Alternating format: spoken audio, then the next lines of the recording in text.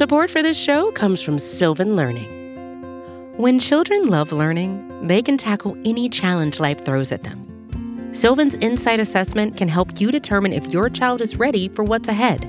It can also identify gaps in learning and point out areas that could be of concern for your child so they can tackle what's to come. And right now, it's the best price of the year at $29. Go to sylvan29.com to learn more and get your child's assessment for only $29. That's SYLVAN29.com. You're listening to The Chris and Joe Show on Big Blue View Radio, your go-to source for New York Giants analysis. Pressure from Thomas off the edge. Eli Manning stays on his feet, airs it out down the field. It is caught by Tyree. Welcome back to The Chris and Joe Show, presented to you by SB Nation and Big Blue View. I'm Joe DeLeon, joined by Chris Pflum. We are your analysis team here for Big Blue View, your go-to source for New York Giants analysis, news, all of that amazing stuff. New York Giants site for SB Nation. Today's episode, we're doing yet another hot takes and cold predictions episode. We're running out of time to have these fun discussions as it's seemingly official that the players will be reporting to training camp within the next few weeks or so, and things will be kicked off. Now, in terms of what actually is going to end up happening is not exactly finite at the moment. Those negotiations are still going on between the NFLPA and the NFL, but it seems like we're probably not going to have any preseason games, and it's primarily going to be a heavy acclimatization period to replace minicamp, OTAs, all of that, prepare guys for the season, make sure there's no major bumps in the road for players getting sick, implementing proper protocols. All of that stuff is going to be worked out from now, the start of August, until the end of August, when the season will be ready to get started in September. So limited time to have these fun discussions before we have to go full on into analysis, breakdown of what exactly is happening during the season in games. Chris, it's almost crazy to think that we're this close after a long, odd, up and down, tipsy-turvy offseason. We're finally at this final home stretch where we can finally watch some live Giants games and go back to our normal routine of preparing for the upcoming opponent and then analyzing the previous week's game. Yeah, I looked at the calendar the other day and it was like, wow, it's almost August. That just feels weird to think, because it's been, like you said, such a long, weird, long off season. And with everything going on, it feels like it could kind of just keep stretching on for what kind of feels like forever at this point. But we are definitely getting closer, and it looks like we are going to get football back in some form over the next few weeks, going into August and then September. Right. Everything is coming to this final phase, and it seemed like at the very beginning of quarantining, everything was just a slow crawl until we hit the NFL draft. Was not as much to talk about at that point, and now we're just rapid fire. We're flying through this stuff. We're getting so close, and hopefully things end up working out, and the season at the very least starts, so we do get to see some New York Giants football in 2020. As I said earlier, today's episode is going to be another hot takes and cold predictions episode. Had a lot of fun the last time we did it, so we figured why not do it again, because it was a fun exercise to analyze headlines surrounding the Giants, and also for this episode, the NFC East overall, and then pitch our thoughts on those headlines. If you didn't tune in the first one, the way this is going to work is that I will pitch a headline, and then the responses that we can give in reaction to that headline are, it is a hot take, it is a cold take, or it is just right because it makes perfect sense. Chris, this first take that I have is in relation to an article that ESPN published. I believe they do it on a yearly reoccurring basis of power rankings for NFL teams. That includes front offices, roster, coaching staffs, how they can do in the next 3 seasons. And the Giants ended up at 29th, which is obviously not very good at all. That is not very good outlook from a major media source saying that they have the 29th best future outlook over the next 3 seasons. So the hot take surrounding this one, or the take rather, is the Giants will be higher than that 29th best team in the NFL projection. Chris, what are your thoughts? Well, I'm going to say, based on how you worded that take and just kind of the realities of 2020, and I realize this is about 3 years down the road, but I'm going to say just right, because I do believe the Giants should get better over the next couple of years. It's just that, right now things are just too murky with this year to be able to say that, they will take a leap and maybe get up to like the top 10 by 2021 or 2022. There's a lot of moving parts that we just don't quite know how they're going to work out just yet. We don't know what kind of head coach Joe Judge will be. We don't know who the general manager will be in a year or two. We don't know how all of the Giants' young players are going to progress, I suppose is the best word to use, especially with what has been a lost offseason. It's going to be a very weird training camp. We are hearing now that could be absolutely no preseason, so a lot of these guys, maybe their very first NFL action will be an NFL regular season game. It's entirely possible that this year just winds up being just a lost season. But I do think, 3 years down the line, guys will improve. Steps will be taken forward. So I do believe they will be higher than 29 in a future power ranking. I'm going to go with hot take on this one too. The way that I look at the outlook for this, 29th is just way too low for this Giants team. And I understand, kind of like you said, this season is going to be a rough path for a young team that is still trying to figure out their identity, a new head coach that's never been a head coach before. This season is not going to be an easy path. However, 3 years from now, you're telling me that the Giants are only 29th in terms of the way that their roster looks? I understand their argument was based on the window for Dave Gettleman being on the closeout, that window is now closing. I understand that argument, but the roster overall, the amount of young players that are on this team that are developing, they are going to be hitting a much better stride in 2 to 3 years from now. Those guys are going to be more comfortable. They're going to be at hopefully a peak or in the middle of hitting their peak for their true talent levels of what they are capable of. So to say 29th, I think is just way too low for this Giants team. And that is not a homer approach to analyzing the Giants roster. For two people and for me that constantly looks at this roster and analyzes various things in relation to this roster, I know that this is a much better team than some teams that have regressing and depleting rosters that are full of veterans that are not going to be around and playing at the same level in 3 years from now. The Giants have a better situation than a lot of teams that are just stocked up with guys that are over 30 years old that won't be capable of playing at the same level that they are now in a few seasons. Conversely, the Giants have that momentum. They have guys that are making mistakes because they're rookies, but when the times come, we could have a handful of those players really, really performing well at that 3-year space and time.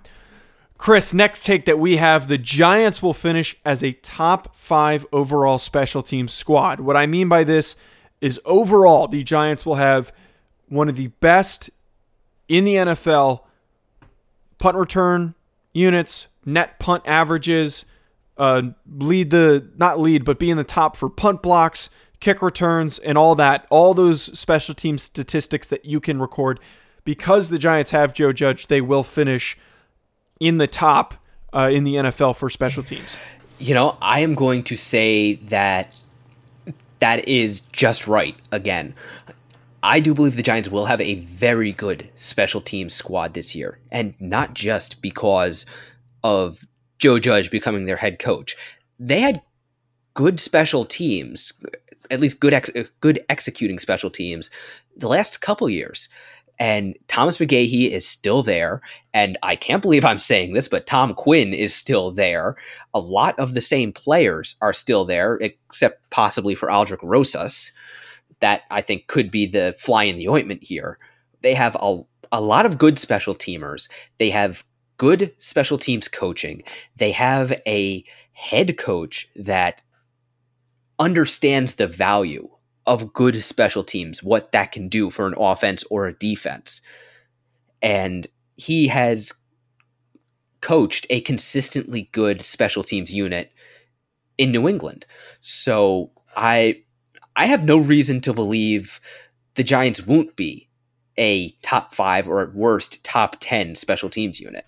I'm going to go with just right on this one. I don't think this is too hot. I don't think it is too unreasonable, as well as not being crazy enough. It's right in that perfect mark, because some of these units they're going to really excel at. You have a returning special teams coordinator in Thomas McGahee, who has been very good in his time with the Giants. You're bringing in Joe Judge, who I highlighted in an article being extremely creative and aggressive with attacking punters. That is enough momentum, I feel, to lead the Giants to be in a very good position to be a strong special teams based team. That is going to be the identity of this Giants team for the next few years. Riley Dixon is a pretty good punter. He's not a top punter in the NFL, but he's a pretty good punter. We're not sure what's happening with Aldrick Rosas. Casey Kreider is a former Pro Bowl long snapper, as well as having a number of returning players who have been top-level special teams guys like Cody Core and Nate Ebner. So now if you add all of that into the equation, you're going to have one of the best teams in terms of blocking punts, at least top 10. They're going to have a very good return game, better than in the past, because of all the possibilities and guys that they could use in returns. And then I also believe that net punt is something that is easily attainable, because that is simply fundamentals and understanding where you have to be on the field, properly filling return lanes and not allowing the opposing team to gain an advantage because you're in the wrong place at the wrong time. Because of this new philosophy from a former special teams coordinator that is now the head coach in Joe Judge, that will be the catalyst for the Giants being excellent on special teams. Chris, next take. The Giants' final roster will only have 6 rookies on it. I think I'm going to have to go with just right again, for a third time, for a couple reasons. The first is that the Giants have a ton of rookies on their 90-man roster right now. But while they've got a young squad for the most part, there aren't all that many open spots where the Giants have rookies. They've got a lot of defensive backs, but the top of those depth charts are pretty much set. They've got a lot of linebackers, but again, the top of those depth charts are pretty much set. I think the numbers games are not going to be in the rookies' favor, but also it looks like the practice squads are going to be expanding. And if we don't have any preseason this year and we don't have a whole lot of video coming out of training camps, teams are going to be really hesitant to make waiver wire claims on rookies, because that means they have to make a spot for them on their 55-man roster. They're just not going to want to do that for a guy they're basically running on an old scouting report for, and they have no current tape. So I think teams are going to feel a lot better about cutting rookies and trying to sneak them through to the practice squad, rather than trying to stash a couple at the end of the roster and hope maybe some journeymen might just kind of be there on couch reserve if they need them during the season. So I think 6 rookies, even though the Giants drafted 10 guys and signed another, 15 or so in undrafted free agency, I don't think there's going to be that many on the final roster. For me, this is a cold one. I think that 6 is a reasonable number, but we might end up having less than that. They obviously had more than 6 draft picks in this year's draft class. You have to consider the circumstances, and you touched upon it a little bit, Chris. This is a very odd year for training camp, and there are likely not going to be any preseason games based on the negotiations between the NFLPA and the NFL. The way that guys end up getting plucked off of waivers and in attempts to transition those players to practice squads is from scouting departments from other teams going and watching game tape and deciding they want various rookies. So now these scouting departments for other teams have no clue what these rookies are going to look like from every single NFL roster. You're not going to have a lot of poaching. You're not going to have a lot of teams taking other teams' rookies like we see every single year. So that allows for an added advantage for teams that if they like a rookie a lot, they can then transition him to the practice squad and just stash him there for the season. I think the Giants are in a position where, besides the top level guys that are going to compete for starting positions or contributing backup roles, if think about Andrew Thomas, Xavier McKinney, Matt Peart, Darnay Holmes, Shane Lemieux. Besides that, the remainder of those guys are going to end up likely on the practice squad. Maybe a few that I'm not considering do find their way onto the roster, but with an expanded practice squad, it is more advantageous than ever to put them on the practice squad, keep around more veterans, possibly sign other available veterans instead of having rookies on your roster. Chris, we've got 3 more takes. Before we get to them, we're just going to take a really short commercial break. Support for this show comes from Sylvan Learning.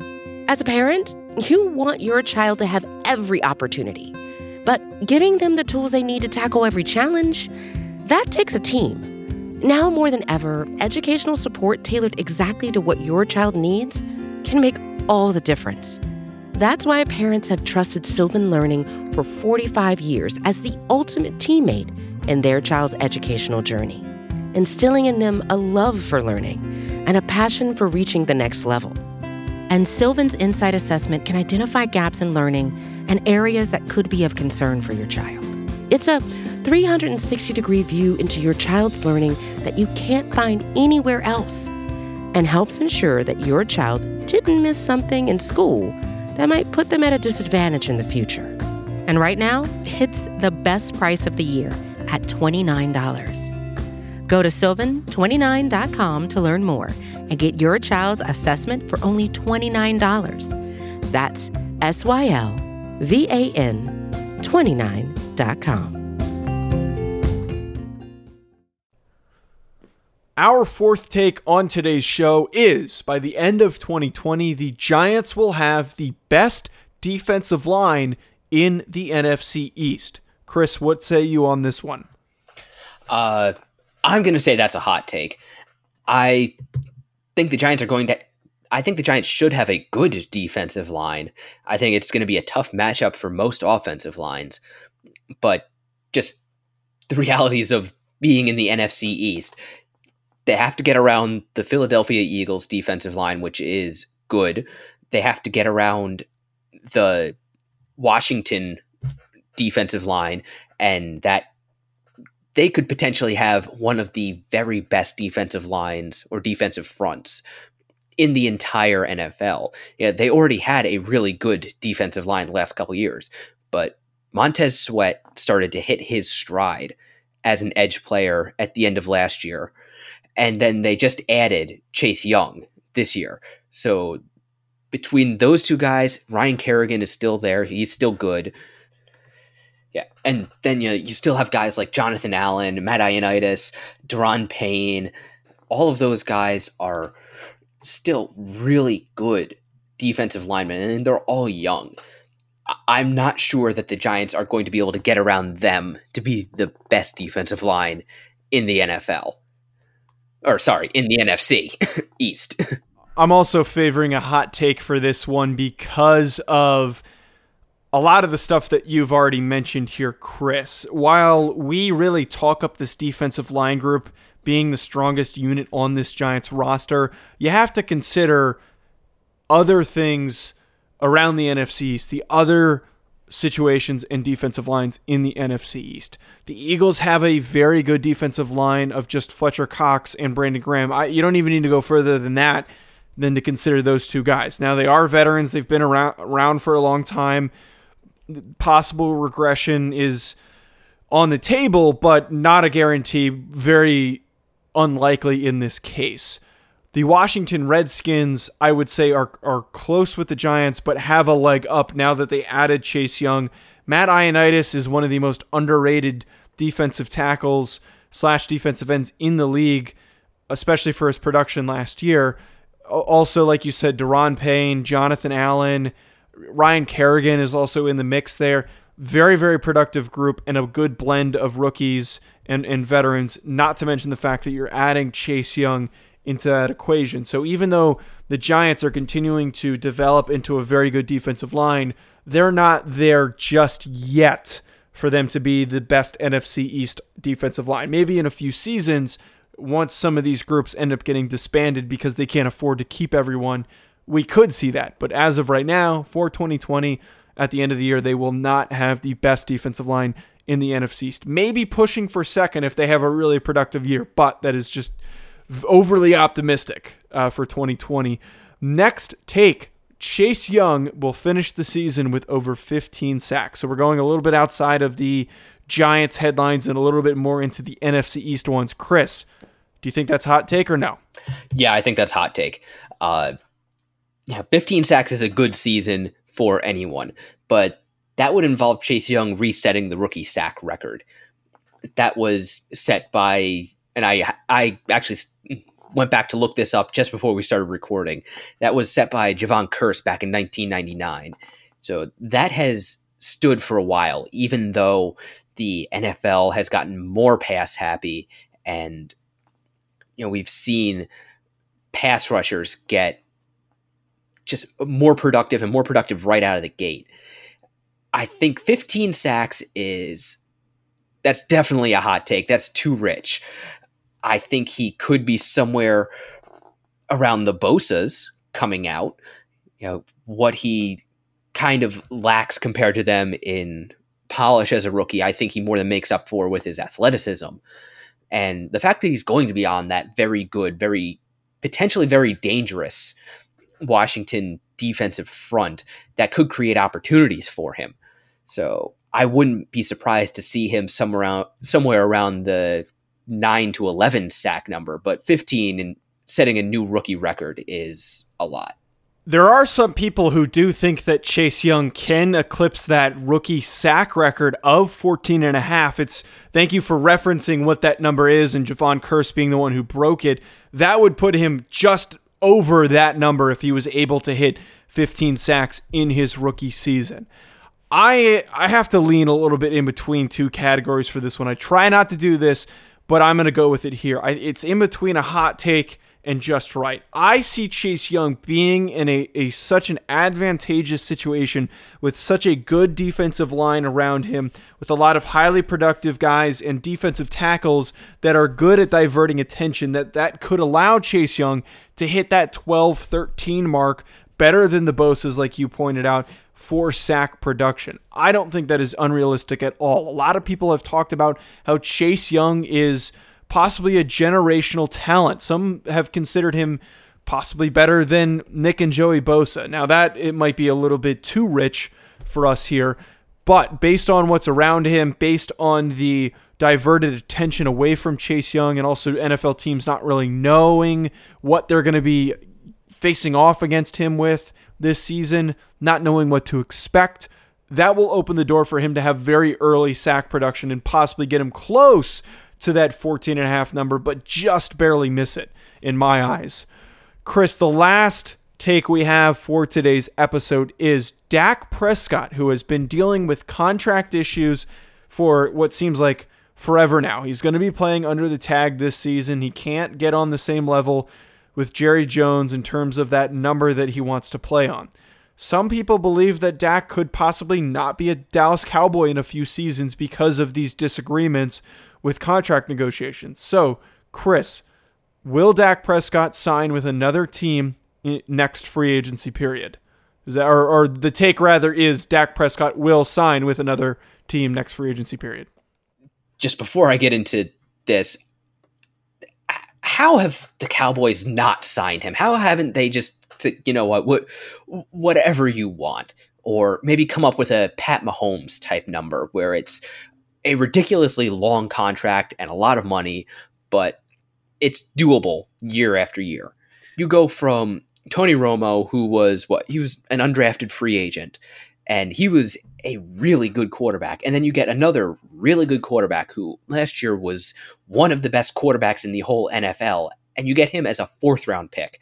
How can a team get that lucky with consecutive quarterbacks and not lock him up? I just don't understand that, and I'm glad it's the Cowboys and not the Giants.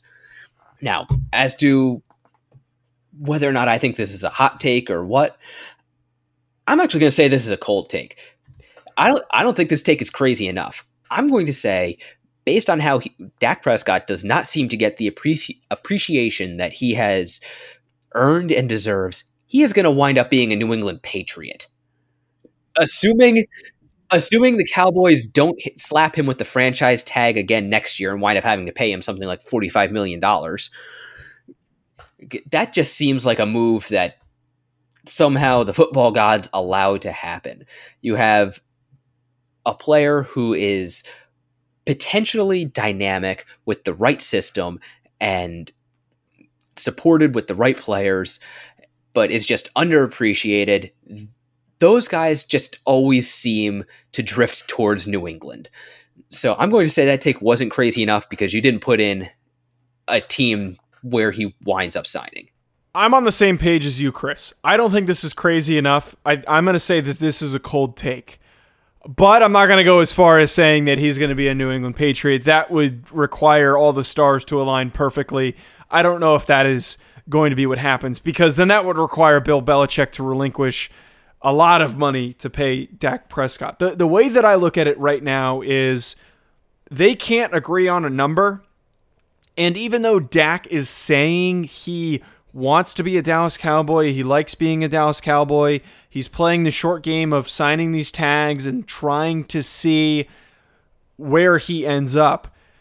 I think that, and see if he can get a good long-term deal in a few years once the salary cap in the market is completely reset.